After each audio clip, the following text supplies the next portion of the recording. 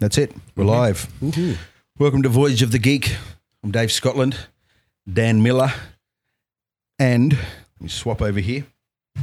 Our very first panel member / guest. I want to say panel member so that he's more of a regular occurrence in the Geek studio.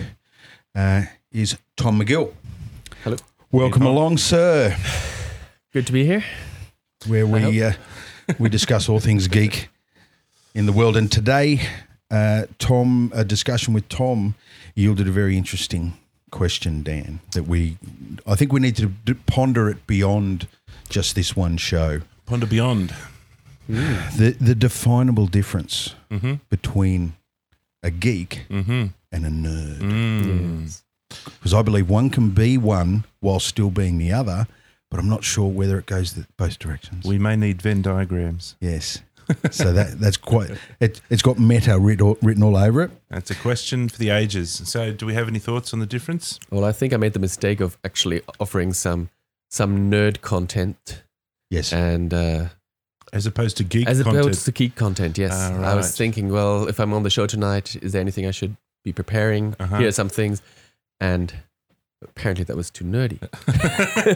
It's the wrong category. It certainly, well, not too nerdy, but it was distinctly nerdy. I Yes. think it was science. It was science and astronomy or something which like is that. still, the geeks will dabble in relation to their interest in other things sometimes more than just pure love of science. But it still exists. My definition that we need to workshop, we need to find out if I'm even accurate, because I would like to know. My definition is more, it's an interest in something to a much greater degree than the norm is the geek. So you can get geeky about sport.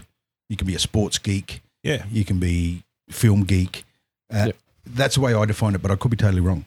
Does the interweb define it at all? All right, you look up geek, I'll look up nerd. Nerd. Well, it may be interesting to actually think up our own definitions first.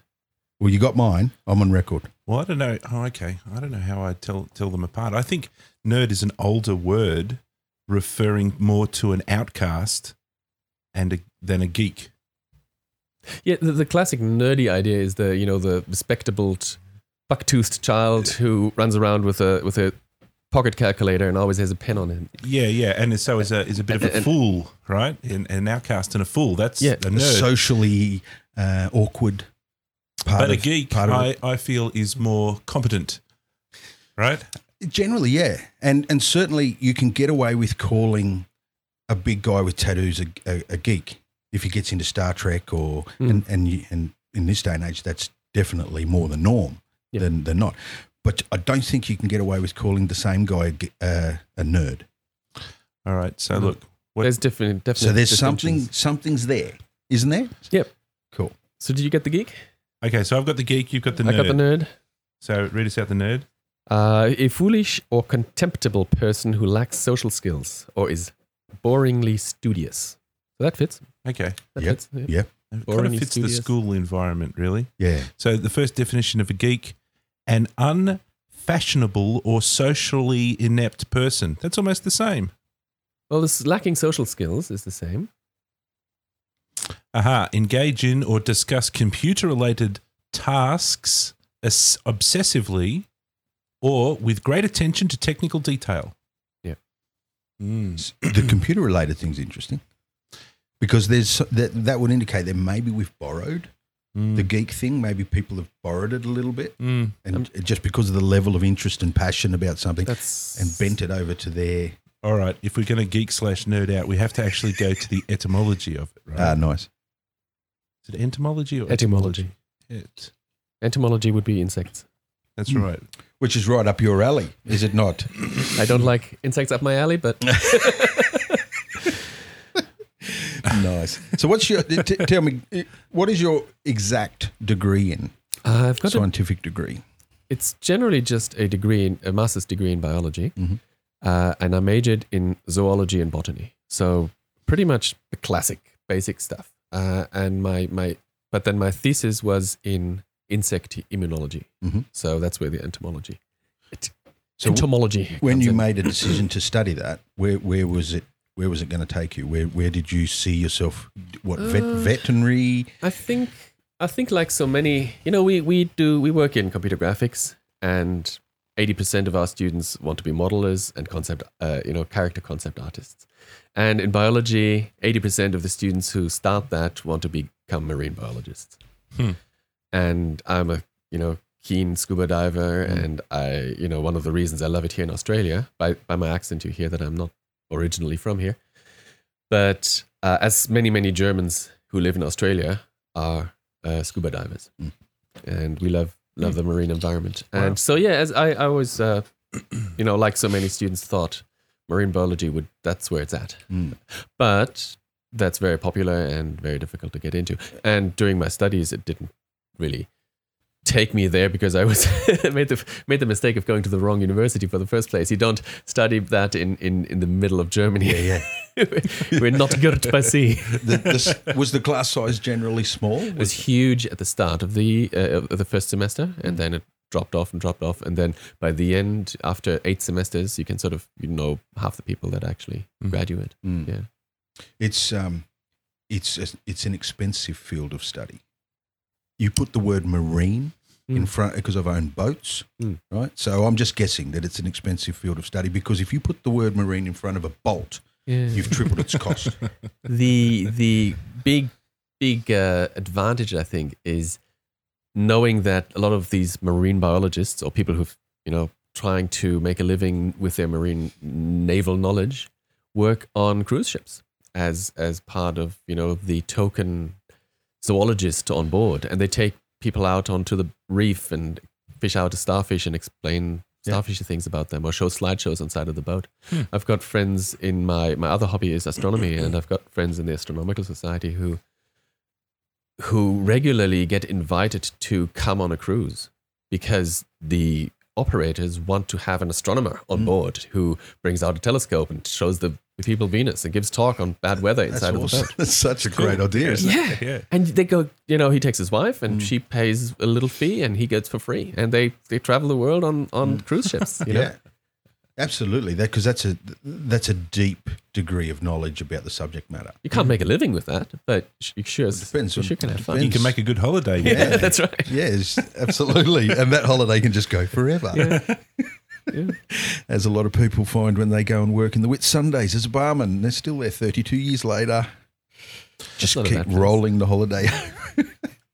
Not me. If I was European based and studied marine biology, the last place I'd want to go to, knowing what I know and being the water coward that I am, I would never go to Australia. Because sooner or later I'd have to get in the water. Yeah.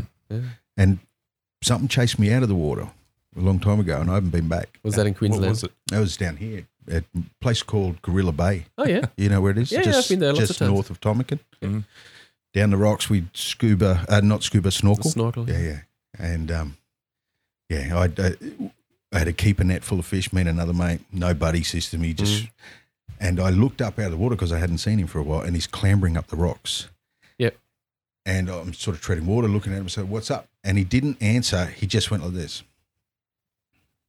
and just waved me in, one hand movement. Okay. And I knew instantly, because I grew up with this guy, I knew instantly that there was something wrong. So I plunged my head in the water, and maybe 3 or 4 meters away from me was the keeper bag being torn apart by a tiger shark. Oh. And it was a very large tiger shark. No, that's scary. And I walked on water. I mean, when I say large, Dan, like that's the girth of it. Yeah, right. Wow. It's like a tree. Yeah. And it was just so worrying what I saw. And the whole time, it probably only took me 7-8 seconds to get to shore. Mm-hmm. But the whole time, man, it felt like time stood still. And I knew this thing was about to bite me the whole way in. Yeah. And I've never been back in the ocean deeper than that. The scary thing is that your buddy was already ahead of you. Yeah. Yeah, I could have left him behind. If he's behind you, then chances are better. All right, Dan, I'll let you lead off this week, because I've got a subject to finish us off that's a little bit more conversational than some of the stuff I've got before. So I think which could erupt into just chaos. Okay, awesome. Let me swap you over here. To finish off our previous discussion, nerd, Nobody knows where it came from. Greek comes from German. Geek. What's Geek, that? sorry, Greek. Geek comes from German. Geck. Geck is a German word for Fool. being crazy, jumping around. Yeah. Geck. That's Fool. Geck. Well, there it is there, right? Yeah. Jamaica origin. Geck. Wow. So there you go. There you go. Awesome. All right. So in the last couple of podcasts, over the last couple of podcasts, we were talking about computer games, various different things. And the topic of No Man's Sky had come up and Elite Dangerous. And we were talking a little bit about those. And so the last, the last of the big three, I think, is Star Citizen. So I kind of wanted to start off a little bit with Star Citizen. So as a bit of an explanation for people who don't know much about Star Citizen, it's a computer game, space combat computer game that's been crowdfunded. And it took off, right? So they're up to $140 million or something or other. It's the largest ever crowdfunded enterprise, certainly the largest ever crowdfunded computer game. Just incidentally, where does that stand in relation to a AAA budget? That's definitely up there. Some of them, I think AAA budgets will be maybe 70 million, but they could That's what go I up to thought. like 300 million or something really? like that. So Really? they can really push up quite a bit higher. Especially if there's a lot of new tech involved. Yeah, yeah. But 140 million, I think that's where they're at the moment. And if you Yep. think about it, actually, comparing it to movies, that's a big budget Yeah. summer blockbuster movie, which is interesting. It's- actually to compare the It's two. a crazy amount of money. Yeah, Yeah. yeah. So this is the guy who heads it up. Dang it, what's his name? Anybody remember? And it's not Braben. No, It's- that's David Braben's the other one. It's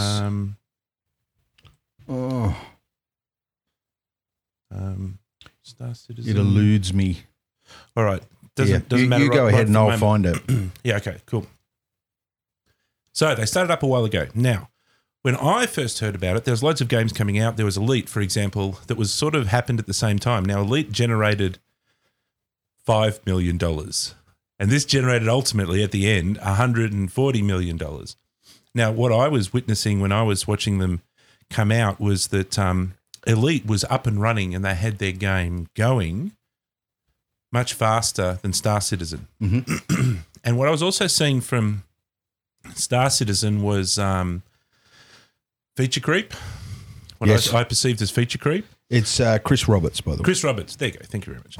Right, Chris Roberts. So what And, would- and feature creep, like that's, you're underselling it. yeah. Like yeah. they've literally tried to shove, or there's at least 3 games that they've shoved into it, and there's probably more in there if you look deeper. One of the good things about Star Citizen is it's always had this open development. So they've been very, very open, like way more open than a AAA game where it's actually this like X-level ultra secret where, they have guards at the doors. These guys, they're very, very, very open. So they discuss their progress, they discuss their milestones, they discuss what's going to be in the game, what's coming up. Mm-hmm. And this is where the feature creep I was suspecting was coming in, is that they'd have geeks or nerds, depending on your definition of choice, constantly sending questions in. And this is kind of good, is that Chris Roberts would answer those questions, but he always seemed to be answering in the positive. Yeah. All right. So they'd say, are you going to have beards and mustaches in the game? And Chris Roberts says, oh, yes, we've got plans for beards and mustaches. We'll put those in the game for sure. And then another person would say, so you're going to be able to wax your mustache in the game? And he says, oh, yes, we've got the plans for waxing mustache mechanic. Yes, it'll be Control M on the keyboard. It's going to be awesome. So it seemed like there was all these things getting piled into the game, and I felt a little bit suspicious, actually, that they were just promising the world and it was all going to collapse in a big heap, right? Particularly because Elite Dangerous was out and they had a working spaceship game with shooting and flying in between planets and stuff. That was impressing people. Mm-hmm. All right. Did you another thing, I guess, that affected because I'm the same. I was dubious. Mm-hmm. They had some GameCon, game conference type events that didn't go well. Mm. The tech, like a room full of screaming fans. I remember some of those. And the tech went down, and I just seem to remember there was more than one where he was standing in front of a room with this wry grin, chuckle, development, and it just seemed very awkward, and then it never quite. And just when you thought, yeah, this is cool, like he's leaving the spaceship, he's free floating through, and then it'd glitch out and crash. And then I could close that video and go and jump in Elite Dangerous, and it was working perfectly. And to me, that I was the same. I was that added to my suspicion of where they are. Yeah, so they'd put a first-person shooter into the game as well as the space thing, and then there's sort of combat, and there's a persistent universe, as they say. So objects exist in the universe, and they can move around into different locations, and they still exist. Can be passed from player to player, that type of thing. So this comes along in 2016, and one of the things that they did was they switched to, and I don't know too much about this, enough to be dangerous, as they say, but they switched to a 64-bit system, an operating system, a 64-bit coordinate system. They're using the CryEngine, and I think the CryEngine was, I don't know, not 64, it was 8 or 16-bit or something or other. So what that means to me, and I only know enough to be dangerous, is that the coordinate locations of any object could be written as an 8-bit number. Yep. So the X position, the Y, and the Z position, if there's coordinates in space, could be an 8-bit number. So that means that the maximum size of the universe would literally be defined by that. You can top out. What are we talking? 16 million? It's something like that. Something like that. 24-bit or 16. So because is it 24-bit? Well, there's millions, billions, and trillions with the colours, and I always thought there was 8, 16. How many zeros are we talking? Well, see, we're definitely getting into the But they've upped the stakes. That's a big big leap. So they've gone up to 64-bit. So that means, to the best of my poor understanding, is that they've got much more room to play with. Yeah. So something can be more finely, precisely decided on its position, essentially. Yep. Okay. All right. Yep. So this video here is them showing off their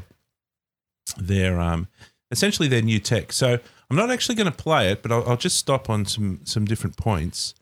And this is important because for the development. So I'm actually rewinding here. So they've got a couple of guys that are playing the game, and then Chris Roberts is going to be directing what they're doing. You tell there's an artist involved here. Look at the lighting. Yeah. Well, they're red and blue. Yeah. So the character starts up in a space station, and you walk through the space station, and then you get on a spaceship. Then what they're doing here is they're bringing up the navigation system. Yep. Okay. And then they're going to fly to another planet in the solar system. Yep. Now, this is without any loading screens and without any instancing. It's all real time. And it's all real time. Yep. Okay. So remember, if you had a game, let's call it an old school game, you would be in an instance. Yep. And that means that you'd be in the room. Yeah. And then when you went out to the space dock, there'd be a door would open and there'd be a little loading time. Yeah. Then your character would be loaded into the new server with that. Smart game developers would put a decompression sequence or something to hide it. To hide it, exactly. Load times, to hide the load times. Same with when you're in your spaceship. And to get to the next instance. Yeah, so when you were ever in one instance, another person would not be in that instance with you. Yeah. So there'd be this sort of barrier. Yep. Okay, so they haven't left this same instance, right? Yeah. So they're now in this space thing here. They then can fly over to the planet next door, and apparently you can fly on slow speed or you can go into hyperjump or whatever. Hyperjump takes you a little time, but for the geeks and nerds that want to test it, Chris Roberts says you can actually, and it will take you exactly 7 weeks to fly there, whatever it is. So anyway, they go over to the other planet, and there's 2 guys in this spaceship. Yep. They go down onto the planet. Oh, that's right, there is 2. So they're sharing the cockpit. Yeah, so there's 2 people here. And you can, from memory, have one of the players can fly it while the other one is asleep on the rack in the back. Yeah, or in the turret shooting or jumping out. And so far, still all the same instance. Yeah. Yeah? Yes. So no loading, all real time. So this planet is also procedurally generated, and we were talking about procedurally generated stuff versus the sort of hand-created stuff.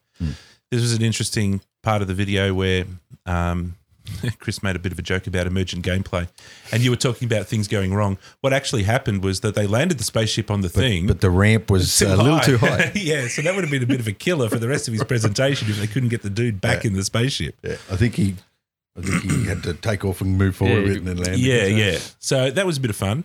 And then they arrive at this space station on another planet. And this is I'll turn the sound off, but this is probably the most important bit. And that is once they get up to this statue. So one of the guys has jumped out and he's inside the space station, and they have a look at this statue. That's right.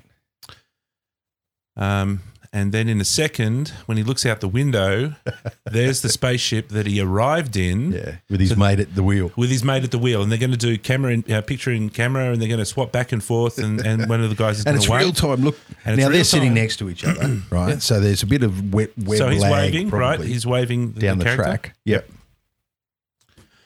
Okay, so that's to prove that it's not in a separate instance, and so the crowd's going wild in the background here. So that's the main thing that I suppose, and okay, I wanted to show you was that just quickly, you know what that means? What? We can all go and meet at this pub and watch races outside the window of actual players racing in the same instance. Yeah. And we can cheer and commentate them and wow, that's awesome. So it's pretty crazy, and it from what they were saying and from what the little I know about it, it seems like it's pretty groundbreaking technology that they're actually coming up with. Yeah. He was using words like this is the programmer's baby. Yeah. He used words like that, which means that these nerds are really they're going pretty hardcore. They're dreaming up crazy things. They've got somebody who'll give them $1 million to sit down there and solve this problem. Yep. And they're literally money's no option sort of thing. Because the checkbook's still open, isn't it? Like it continues to be crowdfunded. Oh, yeah. They're still making because they sell ships. Yeah, that's right. Some guys bought every ship there is, and I think it's over 30 grand. Easily. Some of they've actually got capital ships you can buy. This is like multiple $1,000s worth of virtual capital ships. Like real money. We're talking real money. You've got to drop your own money because that goes into the crowdfunding, right? To get to buy those ships. Now, I'm such a miser that I'd never do anything like that, right? Yeah. But some people do, and I don't know. It's kind of like it's sort of coming together, So I started off by saying that it was lots of feature creep and there's also crazy stuff, but they're pulling it together. Man, that's when I saw that the other day. That's space sim porn, isn't it? It's everything you've ever wanted. Without and I remember I got hooked. Well, no, I probably got hooked X-Wing TIE Fighter days, right? X-Wing Alliance and that sort of stuff. It was fantastic to be able to dogfight in with no horizon, and it was just really cool. And those games you would like, you love. You always speak of that flight dynamic that is more plain than Apollo 15. Again, if you want to talk about nerding and geeking out, when the spaceship is going into the atmosphere, so all these atmospheric effects are starting to, the re-entry thing, and kind of almost in an offhand way, and this shows you the power of nerds and geeks. Chris Roberts says, "Oh yes, and by the way, the spaceships, the shapes of the spaceships have been flight modeled, so there's actual aerodynamics. They've got some sort of aerodynamics, and there'll be lift in the game. So if your spaceship's a box, it's going to fly like a box, but if it's got wings and it's actually got a tail, it'll actually fly in the atmosphere better." So, they're kind of leaving no, they're doing it properly. And what he said also was that, he wanted to have an object. You could pick up an object from over in one of that space station where they started. You could physically put that object in your spaceship and it would sit there on the floor. That's right. You'd fly all the way over to the thing, put it down somewhere else in here, and it'd be there, and your friend could come and pick it up, and he could do something I with think it. that's what they do later in the video, isn't it? When they take that motorcycle or the hovercycle out of the salvaged spaceship and they park it inside their thing and That's awesome. fly away with it. Mm. That's awesome. Yeah. Did you play Freelancer? No. See, for me, Freelancer had way too many of those loading screens you talk about, and the instances were so noticeable, jumping from one to the other. But a similar thing where you would land. Wasn't there some kind of paths crossing with Braben and Roberts? Didn't they both have something to do with? No. They both made previous What was the one they turned into a movie? Wing Commander. Wing Commander. That's yeah. Roberts. Yeah. So Roberts' lineage is It's got Wing Mark Commander. Hamill in it. With Mark Hamill. And Braben's lineage is Elite from 1982. Yeah, and kind of they're both moving in the same Yeah, space. they're potentially arch nemesis, but I think they actually cooperate, don't they? Well, I don't know if they cooperate, but they certainly don't fight each other. Yeah, they're not. I think. Yeah, they're not sticking it to one another. But I got a feeling, man, this thing is probably going to kick Elite's ass. But you can see. Well, that's what I was sort of saying is that I think Elite came out of the starting blocks and was sprinting really hard. Yeah. But then started to get a bit tired, and the slow burn of Star Citizen might be catching them up. Well, if the game looks anything like that video, The scary thing is the complexity, because at what point will this get boring? yeah, If they don't have variety. So you talked about No Man's Sky a few weeks ago, and how it's all procedural based, and every single planet is different. But that isn't enough. The fact that they're just different is still the same. It's just a different kind of the same. You go to a planet, and sure, there's different animals, but it doesn't make it any more valuable, because the next planet will again have different animals. yeah. So And even the difference becomes not monotonous. Yes, Because a range gets established, and a certain, you start to see the boundaries and work out, okay, maybe this side, maybe that side, but there's still boundaries because it keeps changing. So where's the gameplay? It looks beautiful. This game has because I'm a visual person and I love beautiful art, and it's got my mouth watering. It looks great. Did you see when they came through the atmosphere? Yeah. And it was all heating up, and I Trying to put us saw back on the. a talk about a year ago by one of their concept artists by the name of Gulmurk Basin, and he designs the spaceships for final approval. But what he designs is in 3D. for this. Yes. Oh, awesome. For Star Citizen. And he actually builds them in 3D with all the detail, and they look like those final ships. They're stunning to look And he at. makes them in modules, and so he does 3 or 4 or 6 or 8 different variations of the same spaceship. Yeah. But they're essentially 3D models at the quality of the game. So when he gets approval for one, essentially they could just take it. I love the way It's brilliant. they present new ships like a car dealer. So it's more like a Mitsubishi ad than it is a spaceship ad.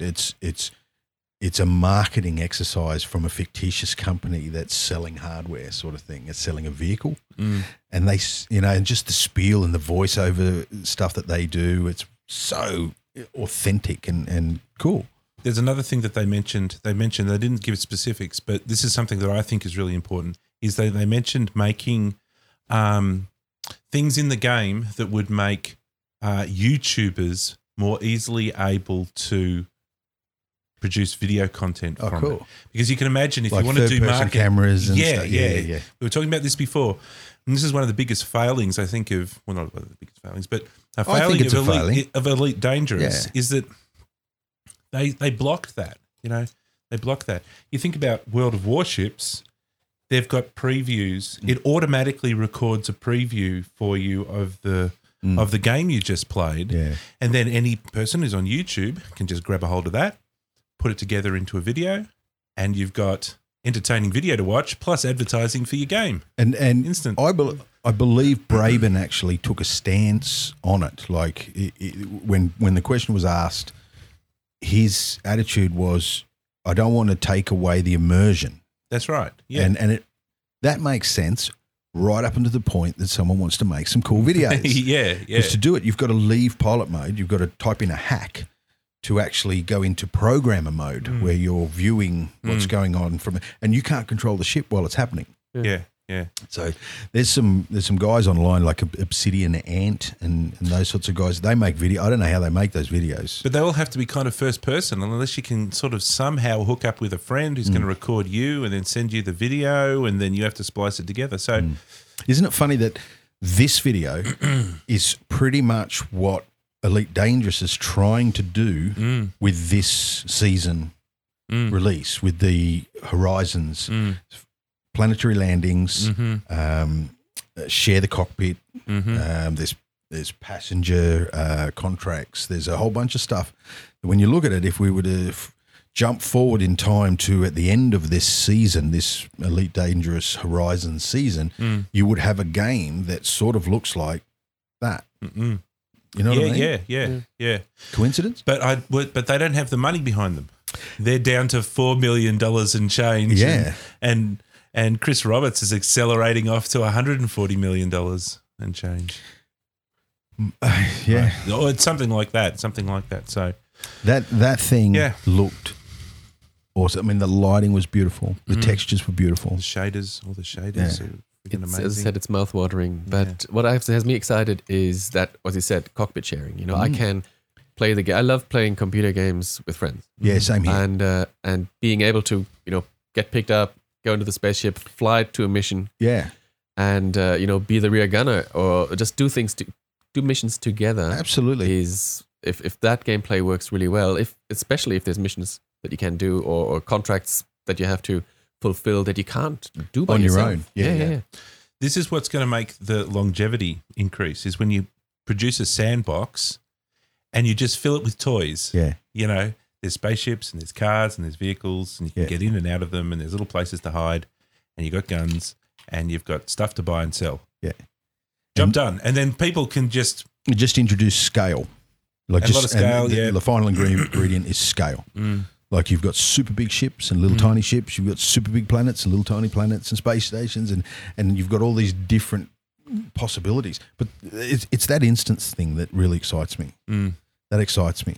I think we've got it right in game dev when you have to find a place for your character to go and sleep, because it's in the game while you're out of the game. You know what I mean? Like your avatar is and can get mugged and murdered and whatever. You've got to go inside. You've got to protect yourself while you're not in the game. The only way to do that is for it to be one big consistent instance that everyone shares. It can be very funny because I play with friends over in Europe, and they're in a different time zone. So often they will, we will play when it's evening here and it's their lunch break or something. So it'd be funny that, I'm asleep in the ship, and in here in Australia I'm asleep, but they're playing in Germany. There's this guy constantly lying in the bed there that they can't wake, and no matter what happens, this guy's absolutely. And you would have have a unique advantage, couldn't you? Because you could run 24/7 hauling and 24/7 services. Well, see, this is what builds even better sort of gameplay experiences, is when people start to group up and then they make guilds and things outside of the game, and then they all get together and do stuff. EVE Online, had lots of famous stories about those type of things happening, and people get right into that. If we can, I think outer space is probably the best place to try to get that right. Can you remember I think it was the third Matrix movie. It could have been the second. They announced this game that they were going to make, and it was the real world Matrix. It was like it was a city. It was an entire city, and you could literally go up to the 16th floor of a skyrise building and kick a door down and be in that room, sort of thing. And they promised this thing that it was 24/7 multi. I didn't know any better at the time. I wasn't. I didn't understand computer games to the same degree that I do now, and I just accepted it. It was totally impossible. Like, it was never going to work. At most, you might have had 16, maybe 20 people that could play it. They announced this immersive big world where anyone on the street is another person in another country. They announced it like it was a real thing, and it was actually released on the DVD. It was one of the extra features on one of the DVDs. And this that would have been the early 2000s when Second Life was big. Did you ever check out I think Second it Life? predated Second Life. Did you ever check that out? Did you ever check that Yeah, out? I tried it once. I think it comes standard, or I don't know. Is there a PlayStation equivalent? I definitely went into a PlayStation version through the PS3 account. There was something built in, and it was you could be a DJ in the world and actually play at a club that people were in there, and everyone was a real person. So this was early 90s. When I heard about it, No, PlayStation 3. I'm talking about Second Life. Oh no, No, that was early 2000s. Was it 2000s? Okay. not much going on in the early 90s, man. Yeah, I suppose. It was all arcade. When I went into Second Life, I was doing teaching at school, and I saw it looked awful. It was like the lowest poly, 600 poly characters with the worst rigging ever, and the most sparse, empty boxes that was like a nightclub. It was all detached. It was like, you've got enough credits to buy a cat. Now, it was It's like, I don't want a cat. In some ways, it was pretty good for its time. Probably not as good as something like, the original Half-Life or something like that. But, I'd heard that people were spending $15,000 on Of real money. real estate in Second Life at that time. Absolutely. Yeah, and There's some crazy shit that goes on with games. Have you heard about that farm simulator stuff? There's a guy murdered in England because some other guy wanted his farm stock or something in the game. It's like a simulator farm something. Mm-hmm. I remember when I saw it, the levels of obsession are crazy. Wow. Yeah, I just read that Second Life, which was launched in June 2003. 2003. I was 2003 is still going strong. It's still 1 million regular users. 1 million regular users. Yeah, as of 2013. Wow, 2013 is it? I'm sure the arts. There's some shit going on in there. I'm sure it's much better now. I'm sure. Because it's a free-for-all, isn't it? Like there's no police. There's nothing. You can do anything in that world. Well, I suppose so, but I don't think there's like guns and stuff. It's not like it's like Second Life. It's like social media. Yeah. It's like, Facebook. 3D Facebook or something. It's a confidence suit for the socially inept. Yeah, for nerds. And I think it also spawns a lot of businesses where people make hats and skins and stuff, and they say, I don't know. There might have been Second Life through. I'll have a look because I tried it and it was this weird array of platforms where you'd go sort of over into that building over there that was on a platform. Oh yeah, because I think there's some user created stuff, and so people create a nightclub. Yeah, and it's made out of some bizarre thing that doesn't make much sense to anybody except the person who created it. And the animation loops make you feel uneasy. Yeah, I'm just looking at some images, and it doesn't. You got to make concessions if you have such a huge game. You have to make concessions in texture quality and polygons. 1 million regular users, but that's big numbers. This Star Citizen seems to. Did you find out whether? Remember, I said the other week that we need to have a look and see if this is true.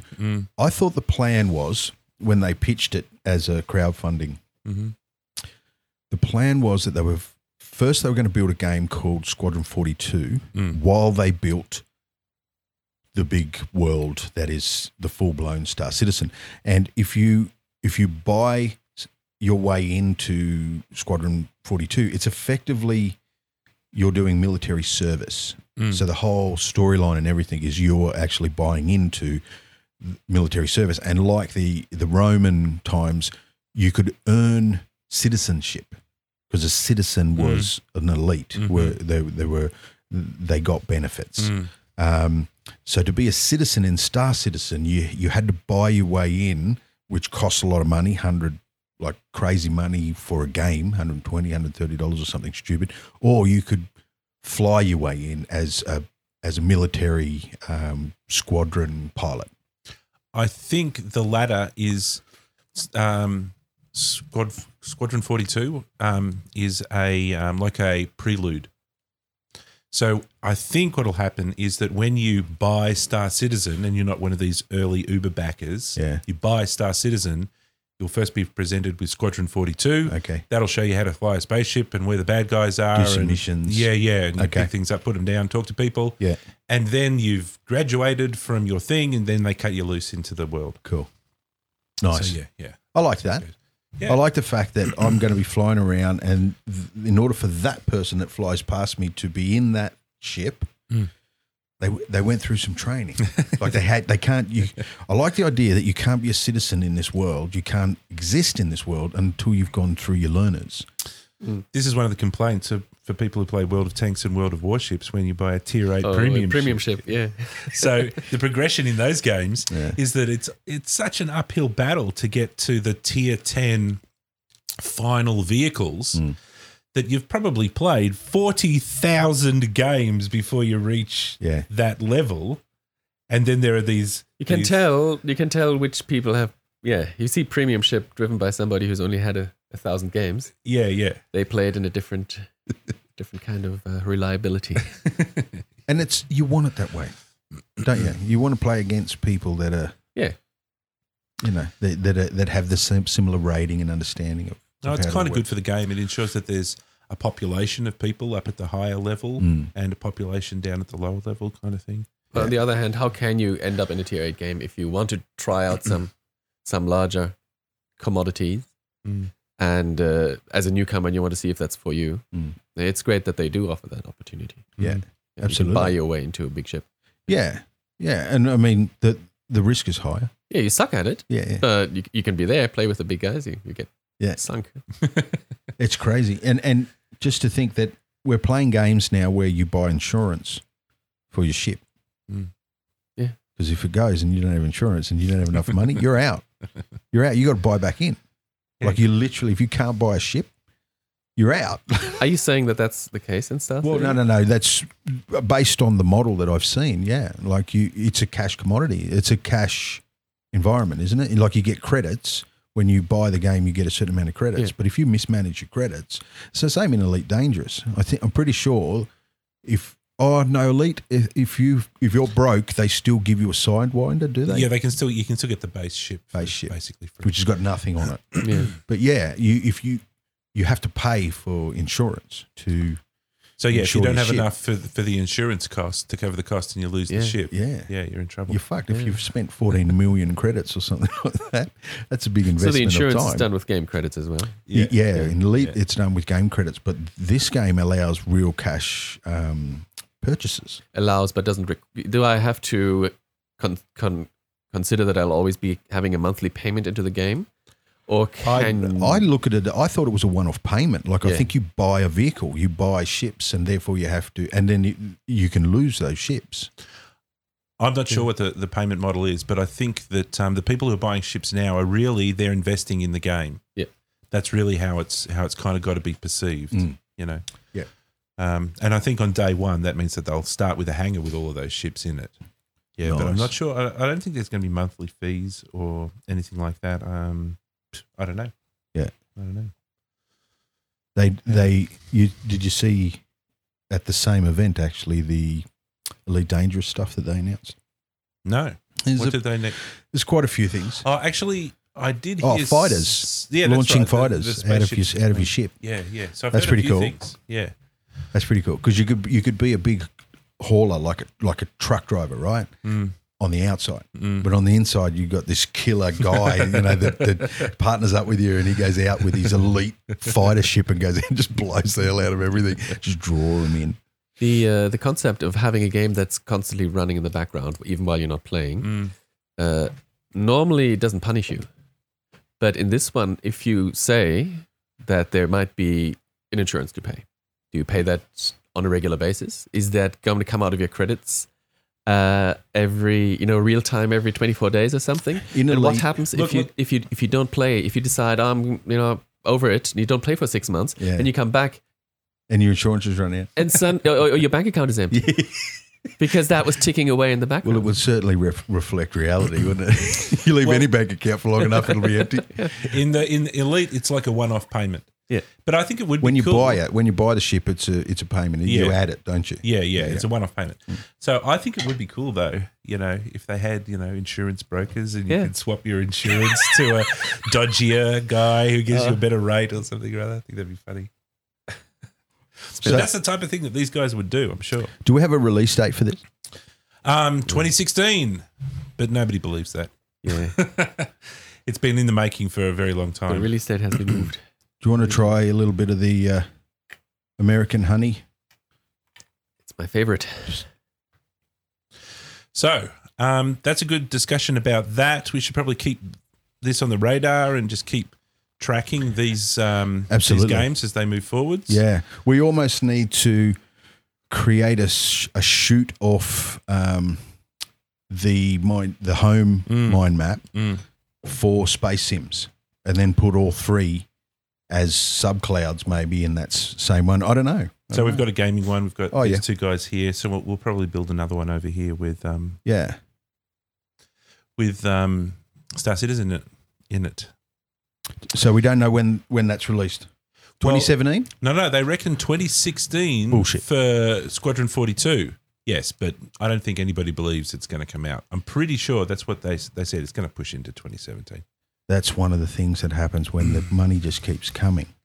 But another good thing is I think that sort of development, they keep a little bit behind. That's the secret stuff that they keep secret. They're very open with the ships and whether you can curl your mustache or not and all of the game mechanics.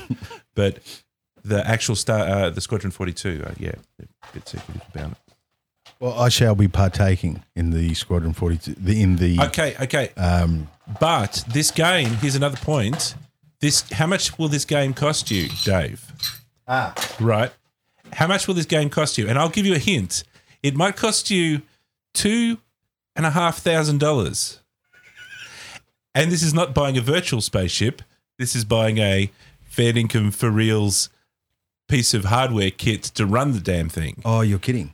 Yeah. So I get it. we're talking like next gen. This is a pretty serious thing. You don't run this game on a potato, right? So like inline 1070s or something. Look, I don't know. You can probably look up online and find people who are speccing out stuff, but I don't think it's going to be a.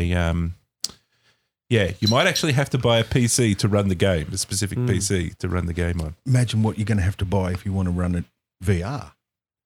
Yes, and you'll have to. Yeah, you might even have to buy another PC as well as the VR kit. And that's crazy.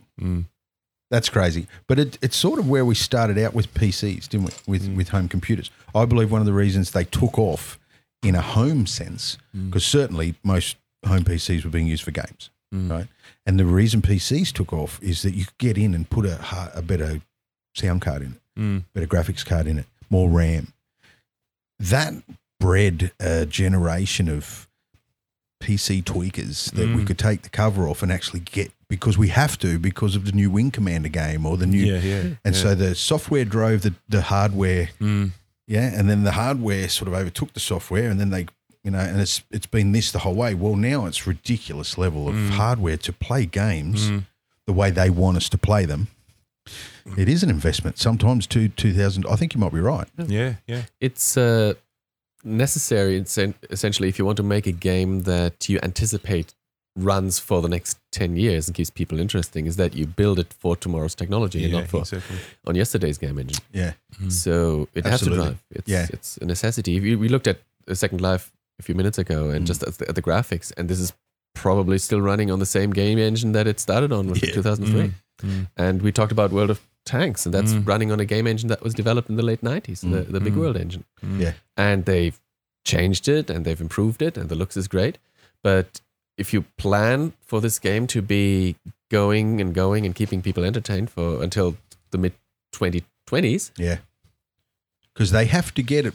They have to get about at least a 6 years worth of seasons out of this release. Yeah. To do what? Before it's a total rebuild, like a back to the drawing board's new iteration, or do you just keep going? Do you just keep it's going? very dangerous to move across. Yeah. Just past experience, I think you tend to stay unless you do a total version 2.0. Make a totally new game. Yeah, on a totally new platform. Take advantage of new tech, new game engine tech or something. You'd end the old one though. Yeah, or because and it would all come down to making money, wouldn't it?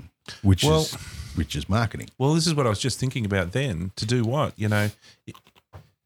Is Star Citizen going to be about making money? Because We've already made $140 million. Yeah, but that's They've already made the money. No, but they're it's- spending that like you wouldn't believe. It's a different kind of game. You look at Wing Commander, right? Yeah. And then Wing Commander 2, and there's new ones, and or PlayStation, new game on the new PlayStation 4, and so on. You make a new version of a game that was big hit. And because the fans have played that one and it's over.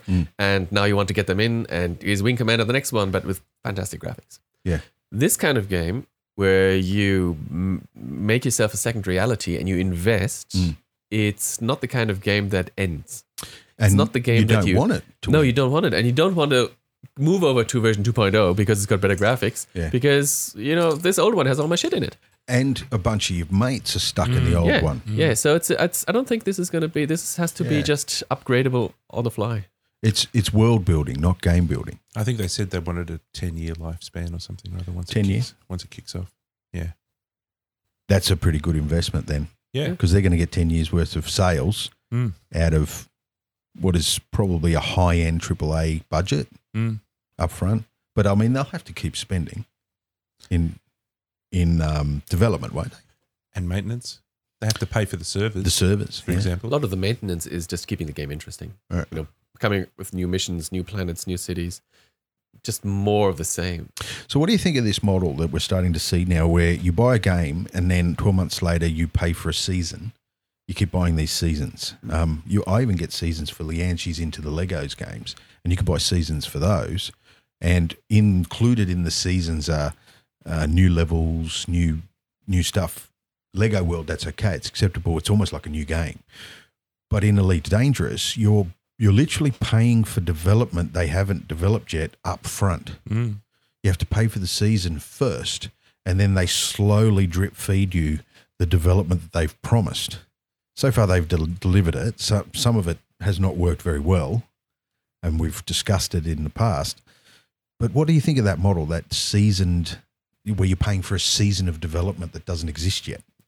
It's really the same model as the pre-order model, where you buy something that doesn't exist, and then they'll go and make it after you bought it. And that gets a lot of backlash. And a lot of people are very passionate about saying, no, do not do this. Do not give them money. Especially with the Elite Dangerous family, a lot of them are saying the same thing, that we don't want to foot the bill for something that you might cock up. So is this something everybody needs to agree to? Like, if I don't want to pay for the season, I can't play the game? No, you can still play, but you don't have all of the things that season provides. So you're still flying around in the universe with the ships that So somebody can land on a planet that I you can't? you won't Yes. be able to know. Right. And if you think about it, that's what they did is they invented the tech to land on the planet, and then they're essentially selling that as a sort of a module of the game. Yeah. And the shared cockpit. But I think they're moving away from that because there's been a bit of a backlash from the community, and there's some issues with it that are not helpful. And that is if my best mate Dave hasn't got that and can't afford that, Yeah. and Tom does, and they want to have a cool gameplay experience, but they're not at the same level, that's a bit of a killjoy. And, well, we could just pop over to Call of Duty, couldn't we? We could both run around in the maps there and shoot each other or whatever. The attention span is not long enough to give people that opportunity. They'll leave. Yeah, you're It's right. very tricky. If you want to introduce something game-breaking, game-changing in the literal sense of the word, you want to suddenly introduce, Yeah, that people can land on planets, which you couldn't do before. yeah. That costs a lot of money of research. And for the team, the game developers, to invest into that, they need to maybe get the funding somehow. Yeah. So It's I interesting. don't think it's a bad idea. I think it just means that you have to. It's your choice. You can choose that you're not interested in that new tech, and you can still play missions. Yeah. Or you can be one of the people who wants to invest a bit and get a bit more out of it. I think it's a good idea. I know a lot of people that sort of report on Star Citizen. They're very clear that a lot of them are very clear that this is an investment. They're putting money into as like investors. Yeah. Where they're not, they're supporting the game with And the their money. return on the investment is Will fun. be fun later on. Yeah. Imagine that as a marketing speech to a room full of potential investors. You're going to give me money. Yeah. And you know what I'm going to give you? a 50% return in fun.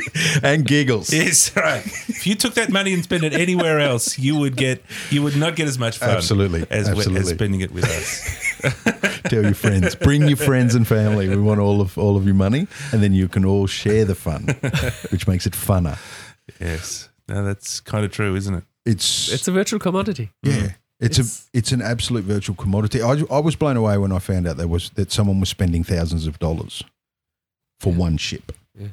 Well, this, Star as I Citizen. was saying, it was news articles about Second Life. People spending not $10,000 but $20,000 on 650 polygons and a 256 by 256 8-bit textures plastered everywhere. It's crazy. If you calculate how many hours you spend on these games, and if you put a money value to the time that you sink in it, then the few $1,000s that you spend on spaceships pales in comparison to the time that sink into that game. Yeah. Yeah. And Potentially, if you're spending that much time in it, you're having fun. So potentially, you're getting months of fun for what is then considered a measly investment. Yeah. $2,000 for months of fun. it's all very uncharted, isn't it? Yeah. Like, it's all very new.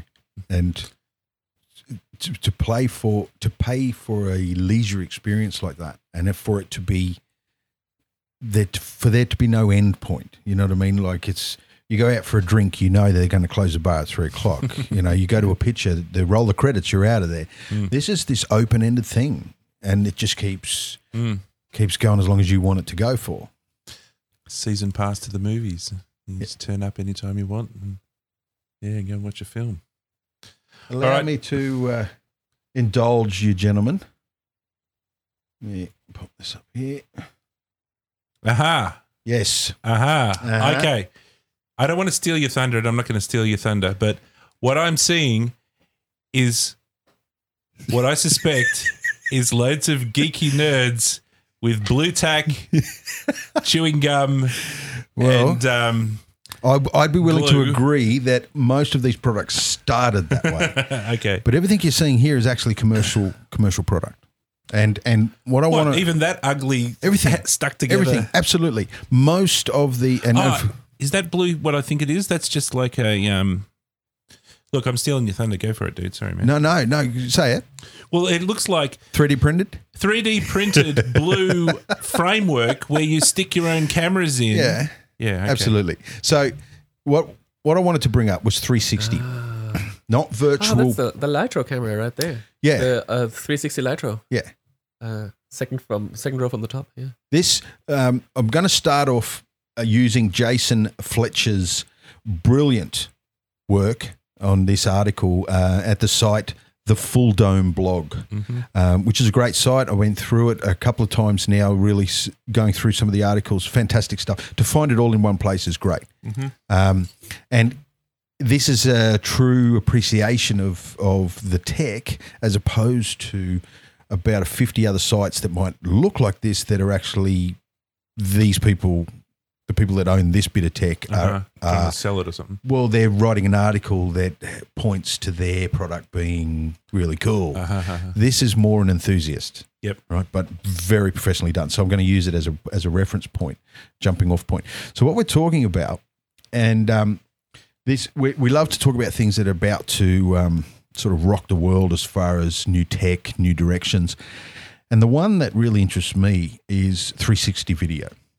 Now, some people call it VR, virtual reality. It's not VR. It's virtual reality is that it's an unreal world. It's an unreal reality that you can walk around in, that you can look behind a tree. You can't do that with this. This is movie making with cameras that point in every direction, so that you can turn around on a node. Yeah, or you can travel on rails, right? You could be in a vehicle or something like that, but ultimately it's already been shot. You don't get a choice of how this thing you don't get a choice of your perspective of this world. And so virtual reality, you do. You can walk, you can move around in it. Yeah. This is You can look around, but you can't move around. well, that's right. Yeah. Not by your own volition. Yeah. You're a passive observer. Yeah, absolutely. Yeah. So the reason why I wanted to bring it up is, and the big question that I want to pose as we work through it is, What does this mean for filmmakers? What does this mean for guys like us, that are periphery, or not periphery, but compartmentalized in the film industry? Where is this taking us? What does it mean in relation to narrative creativity? Yeah. But I wanted to start out by showing you this array of devices, and I have to tell you, gentlemen, that billions of dollars are being spent at the moment on this stuff. Billions of dollars. I went to Sydney to that two-day event, two-day event, which was a virtual. It's the one you put me onto. It was a 2-day 360 video event about what happens is you use one of these devices to shoot different directions, and then eventually someone has to stitch that together. Now, some of these devices offer the software that sort of mongrels it into place, and it does a pretty good job. But it's certainly not our level. You wouldn't be able to do it feature. You certainly probably would struggle to do anything HD, let alone 4K and above, by using those software things. So generally, people have to. You need man hours to stitch that stuff together, and then there's this whole process of stereoscopic, and we'll have a look at it. So really, at the moment, it's just 12 cameras glued onto a stick. That's where I wanted to start it, because we've moved a lot, right? Now, this is a comparison of 360 video rig categories, right? So we've got these are 360 video rig here with a coverage of 360 by 180. So it's 180 from ground to ceiling, which is you can't get any better than that. So then we have some variations. That's the same as the first, but it's stereoscopic. Right. Then we have a partial 360 rig. So generally 360, but it's not a 180. It's not a true 180. So that can either be slightly above with a hole in the bottom of the stitch in the video, or the opposite. Or you can settle in the middle and have a little hole at the top and the bottom. But either way, it's not a full 180. Cylindrical is just a wrap. So you've got a big hole at the top and the bottom. Okay. And it's a 120 degrees sort of from the viewing position. Cylindrical stereo. Then you've got parabolic mirror. Now, this will make sense when I show you the bit of equipment that actually creates it, where you literally film a mirror, and the mirror is parabolic, and it captures. It sort of distorts the image for you when you capture it. Yeah. And then there's the fisheye, which is 360 by 110. Fisheye lenses do range. I know that there's a film I'm going to show you in a little while. I won't show you the film, but I'll show you of it and skip through a couple of frames. I think they shot it with reds in an array, red cameras in an array, but they had to go out and find a fisheye lens that would do the job. And what they had to do was find an out of date, no longer manufactured fisheye lens that was, it does like, it nearly does 180 degrees. It's this incredible fisheye lens. It's an old Canon one, and they use Canon mounts on the reds. I believe that's the story, but I'll touch on that later. And then, of course, this is the stereoscopic version of this. So basically, this is what a flattened spherical map looks like, and that's what we're talking about. When you film 360 video, everything in the shot is mapped to the inside of a sphere. Okay, there's no parallax because you're at a fixed point in space, so there can't be. There's no parallax at all. Everything is sort of projected on the inside of this sphere. Cool. You only get parallax when you transition left, right, up, down, front, back. Yeah. So generally you have to film and then stitch it together in such a way that you can wrap it on the inside of a sphere and then have the viewer stand right in the center of that sphere and look through a virtual set of goggles at the world. And what they see at any given time is usually at most 1080p. You've got to be doing some special data sets to be doing bigger than 1080p, and I'll get to that shortly. So that's the challenge, is to film like this. And we'll get to, I'll mention in a minute, what this poses as a problem for the narrative form. Because you're filming in every direction to tell a story. All right? So let's come down here a little bit. We've got multi-camera rigs. Now, you were quite right. This array here can easily be 3D printed, but it takes a very, very small discrepancy before the stitching becomes a nightmare. So you'll find that the 3D printed ones, unless they're extremely accurate 3D printers, they're best avoided. But obviously you can get into it at the very late. I mean, we're talking GoPros here, and they have to be Hero Blacks because they have to be 4K. Yeah, and only the heroes will do the 4K. And I'll get to why they have to be 4K, right? That one doesn't look like you can calibrate it. It just looks like you stick the cameras in and shoot. In theory, they're all pointing in the right direction. Absolutely, yeah. And it should be good. These are this is really rigid. It's probably metal on this one, but yeah, the 3D versions can be a bit flimsy, and also minute discrepancies, and you're in trouble. So these are all the sorts of multi-camera mounts. Yeah. This is a GoPro 6. These are all legitimate products that you can source, buy, they're available. A lot of these multi-camera ones pretty much look the same. The idea here is to come up with a design so that the film back, the sensor in the camera, is as close to the same point in 3D space as all the other cameras. And that's why it's a bit of a challenge to come up with a design to get them to all fit in, but to bring those sensors as close as possible to one point in space. Yeah? So, there's underwater variations, and then we start to get into some, this is a 10-camera rig offering 360. The more cameras you have, the less distortion you have to deal with in the stitching process because they overlap more. Yeah.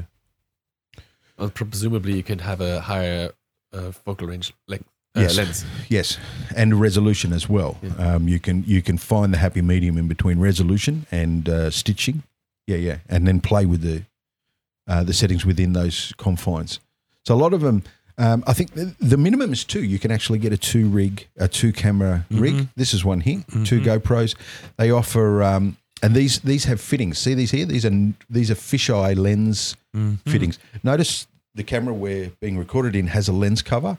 That just came with that outer shield cover that I brought, but it's similar. It just locks on and provides fisheye. Cool. So you got 2 fisheyes back to back, and it offers 360.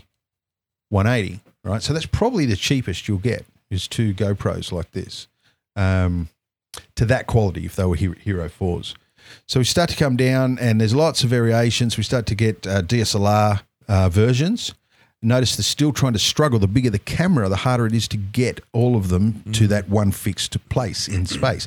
And when you don't get them close enough, you have to do all sorts of weird things in post. The stitching process, you have to judge that offset and get it absolutely millimeter perfect. But once you do it, you can lock it in and you can go out and shoot with that rig over and over again. And so here we've got 2 fisheyes back to back, 4K. We're starting to see this is Kodak, right? Samsung. There's some big players playing in this space at the moment. Yeah. So we're looking at multi-camera rigs, and when we come down to these single camera bodies, right? So what you're talking about here is it's one camera with multiple lenses, all feeding their image into the same processing unit in the middle. So we're starting to get into a purpose-made product rather than a rig. Yes, absolutely. That's presumably auto-stitching already. And yes, the software usually comes with it because it's been so well calibrated. The unknown variables get removed, and yes, the stitching becomes a lot more easier, provided you can get the resolution. And so when you enter into this world, you have to pay big dollars to make sure you get the resolution, and they do start to get bigger with that resolution and there's heat. Heat is a problem. There's a bunch of things, but yeah, you're starting to see these little tiny cams, these little sort of hand, like fit in the palm of your hand, bubble cams and things like that with multiple lenses all leading to the one processor. This is a single camera fisheye back to back. Stick it on a tripod. Pretty cool. That looks ridiculous. It looks absolutely ridiculous. Yeah, the camera's got 2 lenses, one on either side. It's like, what crazy person invented that? Nikon. Yeah. So big players, man. Yeah. No, that's awesome. Yeah. So these are all, and these ones here, you've got a lens on the back as well. And so they're all fisheye, right? They're all pretty much fisheye lenses. So we come down. Most of them pretty much do the same thing. Some beautiful designs, some stunning looking designs. And these are stereoscopic. So you can imagine the ones we saw at the top ramped up. There's some crazy shit going on This here. is like, when a Rubik's Cube goes wrong, it's like 12 GoPros. Do you know how much that would cost? Well, we're probably paying about $500 for a GoPro Black at the moment. So, yeah, do the math. It's a pretty expensive exercise. I will now predict that within next 10 years we will probably have Google Street View in VR. yeah. Where we don't have to jump from image to image anymore, but we can smoothly go through it and see everything in stereo. Absolutely. And stalk whoever you want in virtual space in real time. It's pretty crazy, huh? So look at these stuff. These stereo rigs are pretty intense. But they sort of explain what's going on pretty simply. So a lot of this tech is from the top. It's just rolled into stereo. Look at that. That looks like it. It's Those gonna- are red. you They're need a dragons, mate. Holy bloody Jesus. tank to just move that thing. Yeah, that's It would right. weigh a ton, wouldn't it? Yeah. And if you dropped it, Yep. Huh? what each one is worth $50,000? Well, they're dragons. Dragons are worth. Yeah, if it's a red. I think dragons are worth Epic? close to 50. Yeah. The Epic is the one we've got is like top of the slate. But that's an investment. I've got a feeling this is similar, except not stereo. I'm going to have a look into it. No, it does that's because stereo. they're two Parallel. pointed No, I mean that parallel. film that I was talking about earlier. They shot with reds, but I don't know whether they shot stereo. I'm not sure. Oh, okay. They might have. They were backed. They were funded. Right? There's people. There's studio money going into this stuff at the moment. They want to develop the pipeline. They want to develop the tech to support. That's what I wanted to discuss with you guys. I'm just going through the tech here for a sec, but I want to discuss with you guys that what are we talking about here? Because this is major. How the hell do you do dailies when it's a 360 piece of footage? How do you direct? What about the clouds? What are you doing with this? There's so many questions, and I want to know, is this a fad? Well, I've seen fads spend money like this before. is 3D a fad? stereo. Just It's regular gone. regular I'm gonna 3D. I'm gonna finish up with that because I've got a site that I go to. It's called Real versus 3D, and basically this guy swears by. He does the research. He goes into the production, documentation, and everything to try to find out, did they shoot this film 3D? Some of them publicize it. Others they don't say it until someone asks them, sort of thing. And so what I'm seeing is not only there's a massive reduction in films being shot 3D stereoscopically, but we're also seeing a reduction in films being stereoscopically converted. That means both ends of the spectrum are shrinking. Yet every man and his dog just went and bought a 3D telly. We bought the telly because the media was being released. If they're not making the media anymore, then it could go the way of the fad. It's lasted so much longer than I would have thought. Same here. I thought this is going to be over in 2-3 years because nobody's going to be interested. And it's been going on for 10. It's been lingering. It hasn't been like sort of, well, from my perspective, it hasn't been like rocketing off. Yeah. It's just been sort of hovering around. Yeah. The way I look at it is 3D tech at the moment has got two ends of the spectrum as far as what can be sitting in your lounge room. One, you're watching what the director wanted you to watch, that they went out there and shot with stereo rigs and they directed it properly, knowing that you're going to have goggles on and you don't want to be sick and you know the way they frame it and everything, right? That's one end of the spectrum. The other end of the spectrum is this cobbled together piece of shit that uses the low end domestic tech to play it, but also they filmed it the wrong way. Its conversion is shit, right? I think too much has been squished down here, and it needed to be. It's like surround sound. You know how you get the pseudo surround sound, and then you get the real surround sound, which is real surround sound is like DSP. It started as DSP, digital surround field processing, where they went into church halls in Vienna and they went all over the world and they recorded the spaces and they put that on a chip, and that chip was made to a standard. right? The Dolby standard. And then when people made films, they made them to those standards.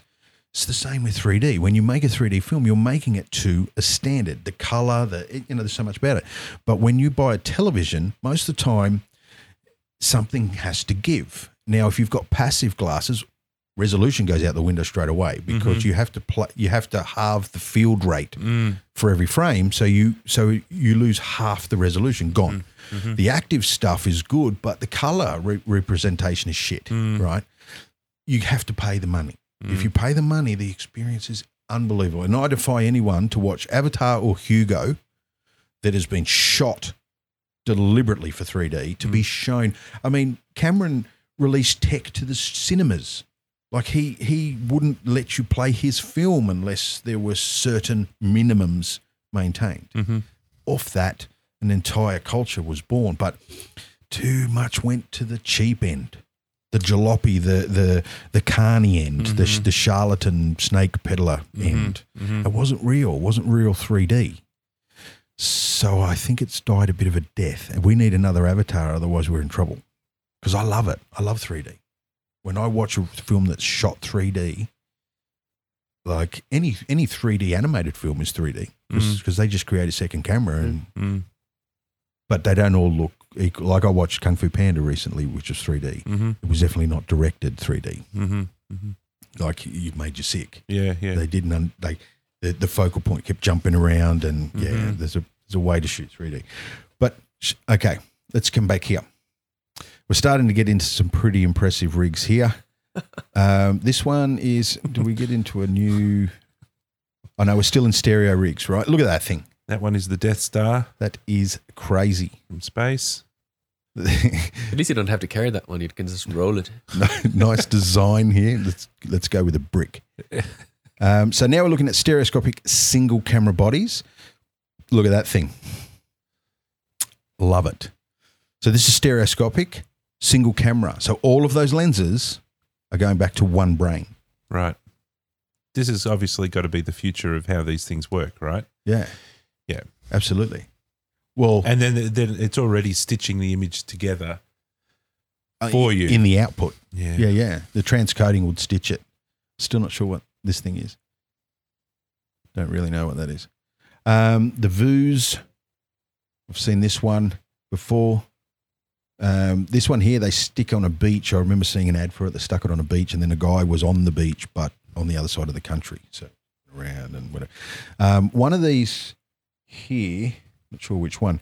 We start to talk about sound as well. Not stereo sound, 360 sound. So you record with directional microphones. So a lot of these devices, and I think it's one of these ones here, where the microphone actually records directional. So when you go like this, the sound actually works. That makes sense. Yeah, it works perfectly for you. Look at that thing. So, scuba, some cool looking rigs. Look at that thing. Holy shit. Invisible drones. So drones, they're unlucky because carrying 4 GoPros is a bit heavy.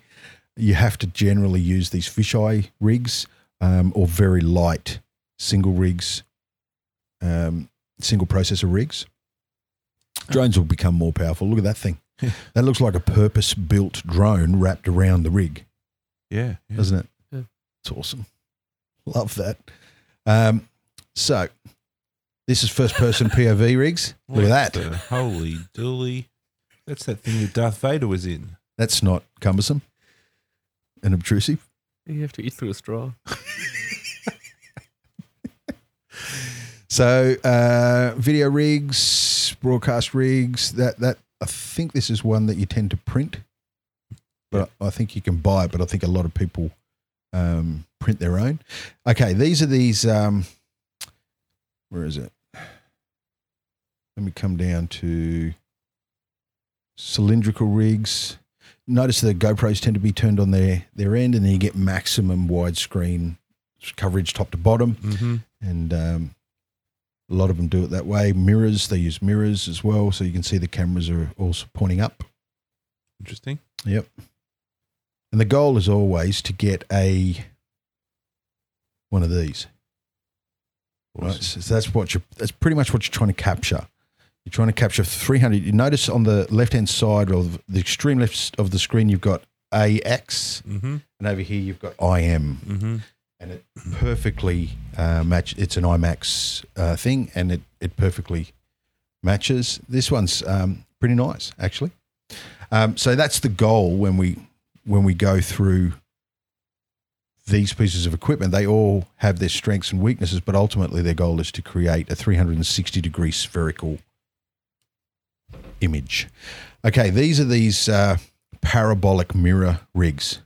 So essentially, you film a mirror that's bent, and that gives you the image. This one looks pretty cool, huh? And obviously, one of the downsides to this is the other side. Like if you film the top of this, you're not filming what's behind this. Some of them do, though. They work some magic where a percentage of the shot goes through a hole, and they're actually filming what's behind it through a hole, and then they get the rest of it here. Yeah. So this is just an attachment, is it? Yeah. For normal DSLR. Yep. Absolutely. Just stands on a tripod, it faces up. This would give you have to choose where you want the hole, whether you want it in the sky or on the floor. You know what I mean? Because there's definitely going to be a hole. 115 degrees, there's definitely a hole. There's a hole in one area, and opposite is a huge, big freaking lens. Yeah. Because you film your own camera there. That's right. Yeah, that's right. Yeah, you got to sort of get rid of the camera as well. So there's quite a few of these, and I've got a feeling these have got a little bit more time on the market than some of the new stuff that's popped up. And there's quite a few solutions in that parabolic. This looks like It's it's a blender, isn't it? Like, what are you doing? Making lunch. It's some crazy shit. And then you've got attachments for mobile phones. Fantastic. Yeah, this looks pretty cool. And this could be a good solution for HDR or at least reference images of locations and things like that. It could be pretty cool, especially if it's an attachment. Remote light fields. That's the Lytro camera. That's that exciting thing that that's the new one. The old one is a camera which is like a big suitcase in size with a sensor which is 60 centimeters across. Yeah. Oh, it's 60 centimeters It's diameter. 7 foot long. So the camera is huge, but the beauty of those is that they will actually film stereo parallax. Yeah, so absolutely. you will have a certain area in which you can see parallax distortion, parallax changes. In the image. It's a game changer. Lytro is a game changer. We'll definitely talk about Lytro as a major sort of individual topic, I reckon, because where it's going is That'll broadcast the next Soccer World Cup off the field. I like it. 36 sensors. So these are single camera body. Multiple sensors. So you've got multiple sensors, single unit, multiple sensors, multiple lenses. Pokemon. Cool. So what we're looking at there is some pretty crazy shit. Now that is either a geek or a nerd. Is she playing the harmonica while she's probably filming? Now, off the top of your head, when do you No pun think intended. mankind was starting to look at 360 video, 360 film? Give me a decade. If the cameras didn't look modern, I would say, this kind of rig you could have done, Edward Muybridge could have done this, in the early 1900s. So what's your guess? Lock it in, Eddie. for 360 video or images? Movies, film. 360 Film. movies. 360 film. So you're asking, when was it first attempted? Yes. When did we, As a serious endeavor? as a human endeavor, when do you think we started playing with this stuff? You'd be surprised. I was surprised when I saw it. The first film ever made was developed for color, of course. The first film invented was color. because why would you start with black and white? Stereo was done right from the outset as well. So I wouldn't be surprised. The Cinerama. Okay, you trumped me, but I was going to guess 1900s, either before the First World War or afterwards. I'd say from the outset, as soon as people had cameras, they were trying all different kinds of things. No, that's the general rule. As soon as people got cameras, they started doing weird stuff with them. Geeks started friggin' they'd film a mirror, in the field of view, and then somebody off screen would be doing something in the mirror, and you have you've got some special crazy effects going on. So this is some of the tech. Did you see the cameras here down here? Is this So this is all projected around here. This is a hot air balloon. Well, the hot air balloon, I think, is for effect. Like it's meant to sell the experience that you're floating over this thing. Okay, cool. And this is the tech. Yeah. Okay, but how do you view it? The inside of it's being projected onto. Oh, right. So you can hang on. What are those? Those are projectors or cameras? They're projectors. They're projectors. Yeah. See the film going through, and so it projects out through the holes here onto some sort of surface. Oh, right. So see, there's a cylinder down the. So this is the film. Okay, I'm getting that. 1900, wasn't it? Does this thing? This 1900 Paris exposition, and this is Cinerama. Look at that, man. That's 1901. Look at that. Wow. Is that not? That is. That is. I was blown away when I saw that. It's much more impressive back then because you wouldn't go to Pompeii or Rome or anything. You can just go to Paris and just watch the street life in a different country. Absolutely. Look at the rig. Yeah.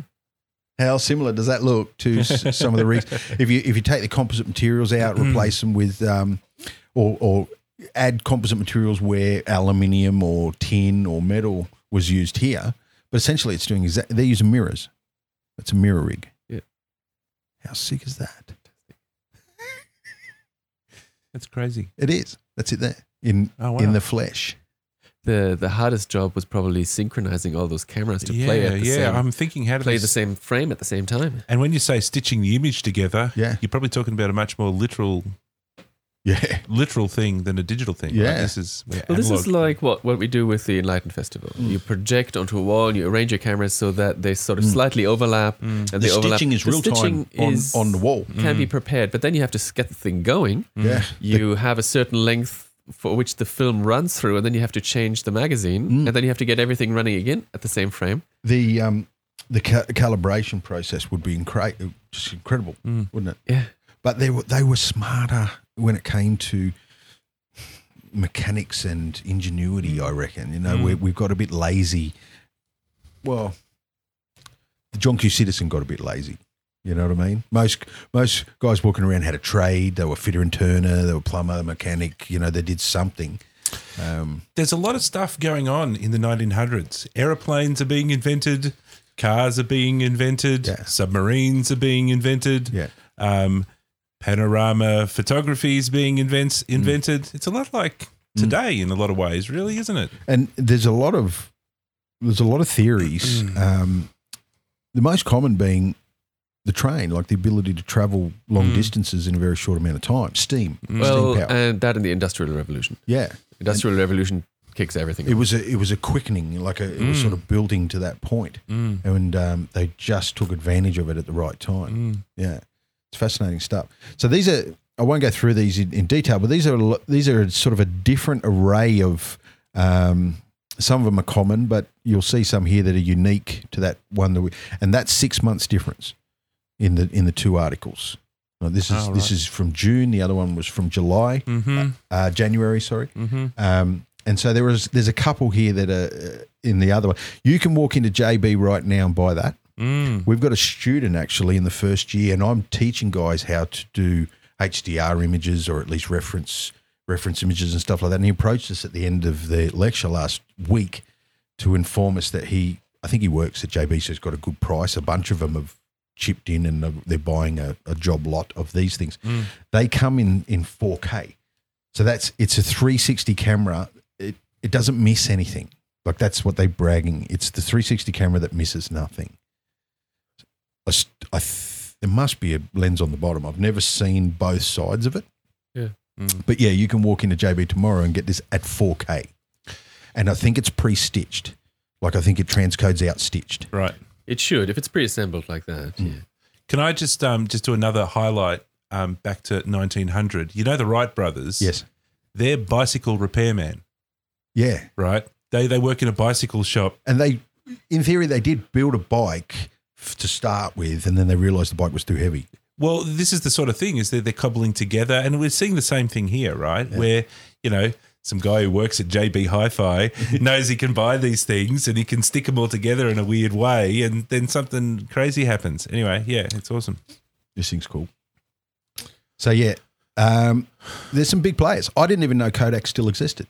I was so convinced that Kodak went belly up because they tried to flog the film thing way longer than they should have and never got on board digital. But they're still around. They're making cameras. So where not to stick your GoPro rig?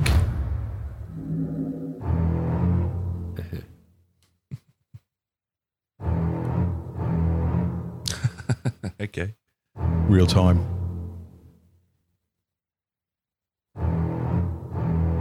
Oh. What's you try and get it? Yeah, catch it. No. Now, look at this. $5,000 reward. You can keep your money, mate. Oh, 500. Yeah. That's epic. Well, it's empty. I love that the lens covers just pop off. He lost half his oxygen worth of tank just there in one gasp. He would have been so dirty. Because you're talking about incredible jaw pressure, and that's a big shark as well. And the sharks are like, no. So that's where you don't stick your camera. But if you stick it in the right place and you've got a good idea, like Justin Wouldn't it be Lin. cool if they had the film of that, actually. Yeah. The film of that would be amazing. Who's swimming down to get the camera?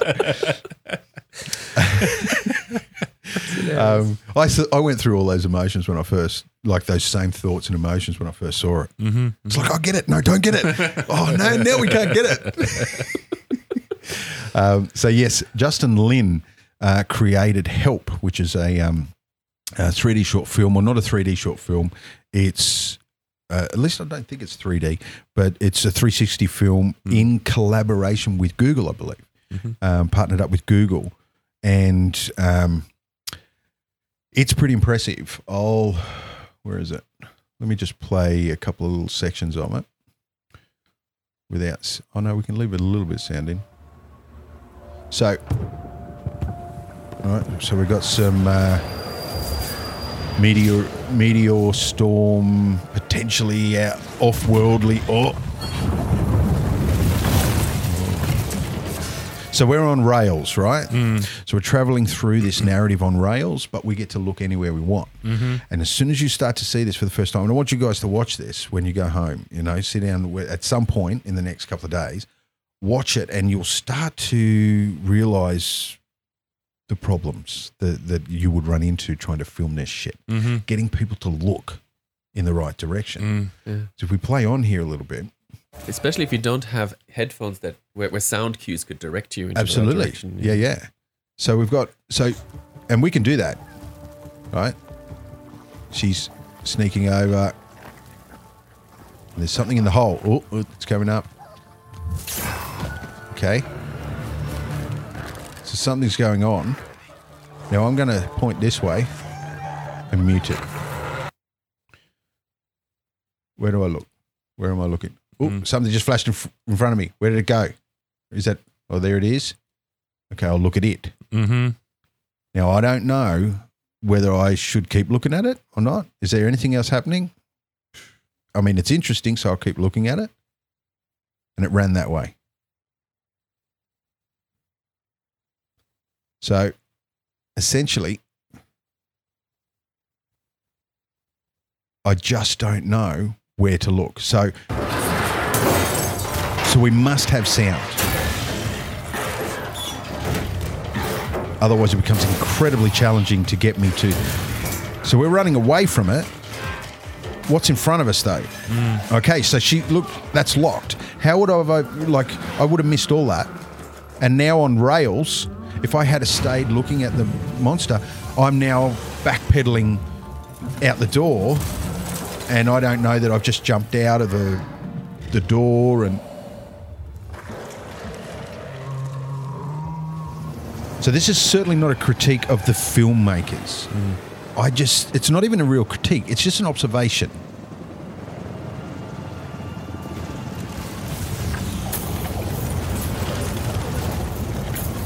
So they spent some money on this. Let's just have a quick look at, just come over to YouTube here for a sec. And let's have a look at who was involved down here. The Mill. Yeah. So they didn't muck around. They had a full crew. That is a good crew of people involved in that. You've got software leads, so people are writing tools, writing software. And yeah, they didn't muck around at all with this production. So I'm going to try to dig out a lot more information about it, and we'll maybe focus on it a little more in depth down the track. But I definitely don't want to keep playing it. Things like this, like notice the camera's low to the ground, the 3D view, the pinching and the skewing and the things that happen in that 3D space, they tend to get magnified when you get close to the ground, because the perspective sort of does weird things. Yeah. So this will be the last thing. And this thing spun me out a little bit. So this is a marketing video that Disney created to advertise Jungle Book. Now, this is called Through Mowgli's Eyes. And I started watching this and then started freaking out, because, especially when I heard that, there's something going on. Flying away. Yeah. In the direction that you're not, away from the direction that you're not looking at. And I don't know which way to look. I just saw some movement here, right? So I'm seeing a snake, but I can't see the head of the snake. Where the hell is this snake? And now it's talking to me. There it is. Oh no, don't be scared. I'm not gonna hurt So you. I can look anywhere I want, but I can't run. Poor This is a big snake and I can't run. It's a very uneasy feeling, because I can look around. It's like, yeah. It's like you're tied to your seat or You something can or be other. with me if you want. I'll keep you close. Let go of your fear now. Trust in me.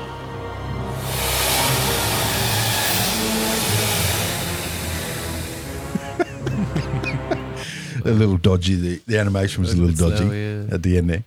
But I thought that was a good contrasting thing. Like, there's some advantages there. That spooky. I mean, imagine a real horror shot that same way, where you're sort of trapped. You can't run. And you don't have a reprieve either. There's no cutting away to something else that's happening. All these shots are, of course, out of necessity, continuous. And I would argue that probably the single most important tool that the filmmaker has of telling a story is the ability to edit. Absolutely. The fact that you can not just direct your viewer's view with line of action and with perspective and color and light and just the placement of objects, you can certainly direct where in the frame people want to watch. But the edit, jumping from one area to another, is extremely powerful tool that the filmmaker has in order to control what you're feeling.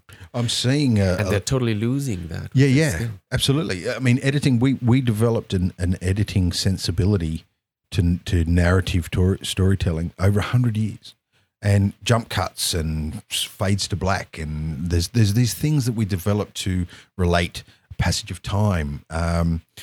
When there's a serious conversation happening, do I want to see the person saying it or the person hearing it?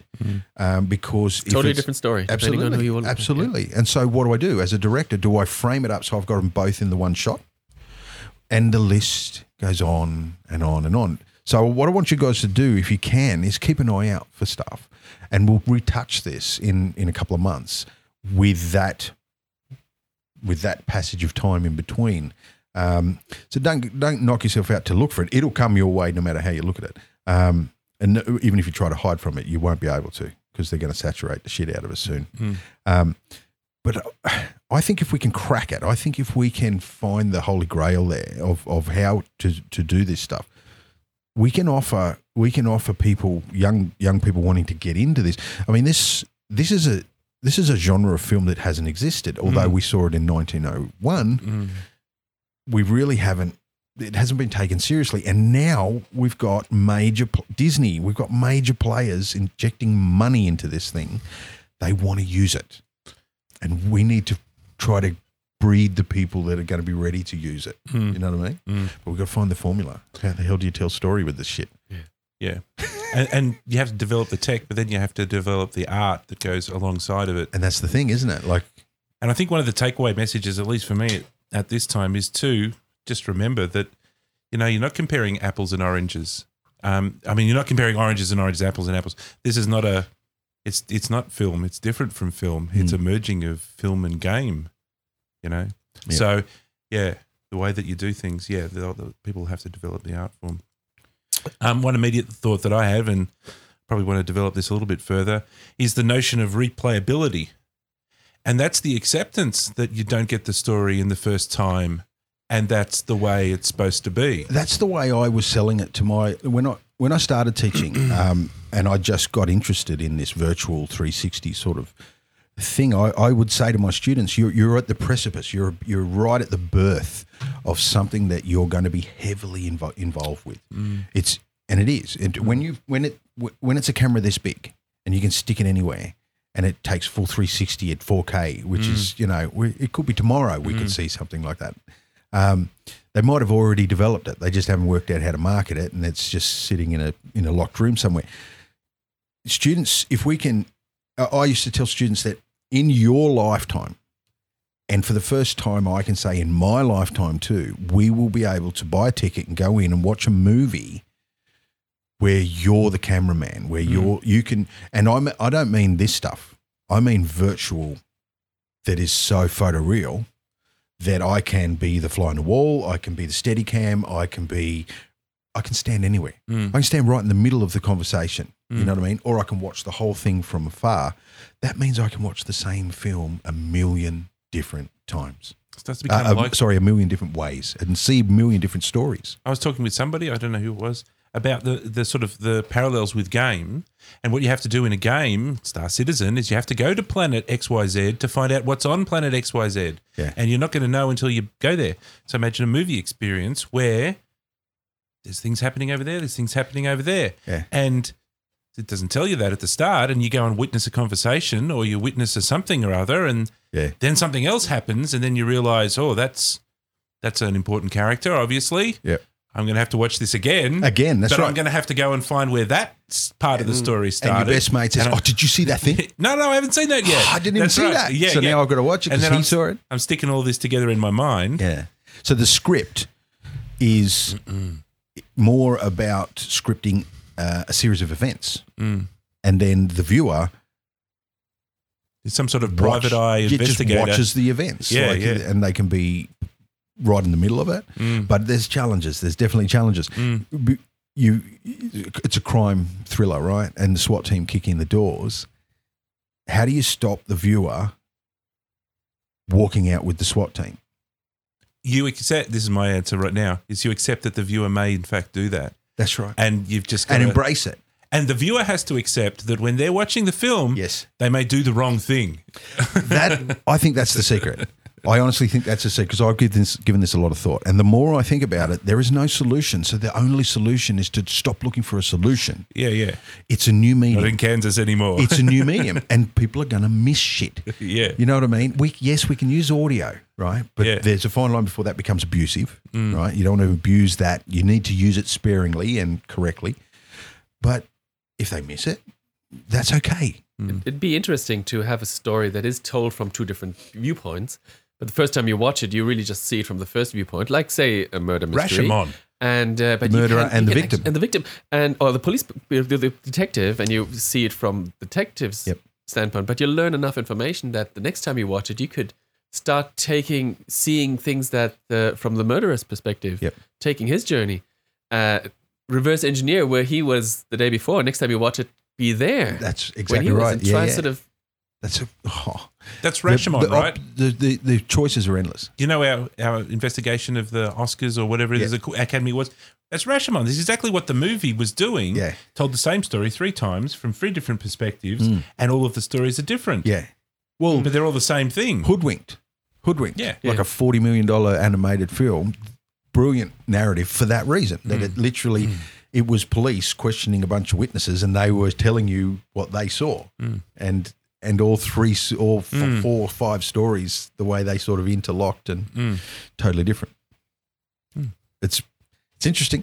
Game changer. That's it. That's why I wanted to bring this whole thing up. So this will be a common thing that we'll come back to because I don't think we're going to avoid it.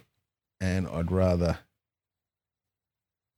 Watch it develop. Yep. And be part of it. All right. Awesome. So that's our first show with 3 geeks in the wheelhouse. I think a success, definitely. And next time we get Tom on board, we're definitely going to spend the show looking at 80s cult sci-fi films. So I know Tom has one in mind. I've definitely got one in mind. The Last Starfighter is my 80s sci-fi. First CG. Yeah, I know.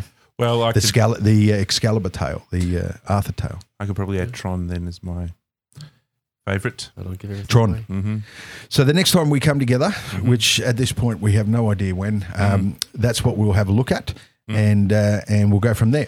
Thank you very much, Tom, for coming along. Thanks very much for inviting me over. Dan, any parting words, my friend?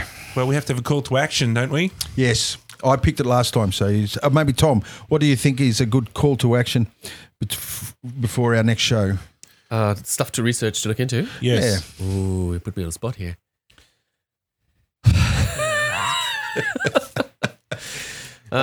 We've damaged your Spoons brain. of the 18th century. Which Well, I think it's good uses, perhaps, if I can suggest one, good uses of 360 cameras. Yeah. And the way that they tell stories, absolutely. narratives. Yeah. All right, so that might be it. Very good. And we have a sign-off that Tom invented. Yep. Out of necessity, only at work today. Yeah. Yes. So, Tom, can you sign us off with the sign-off? Save often, was it? Save often. Save often.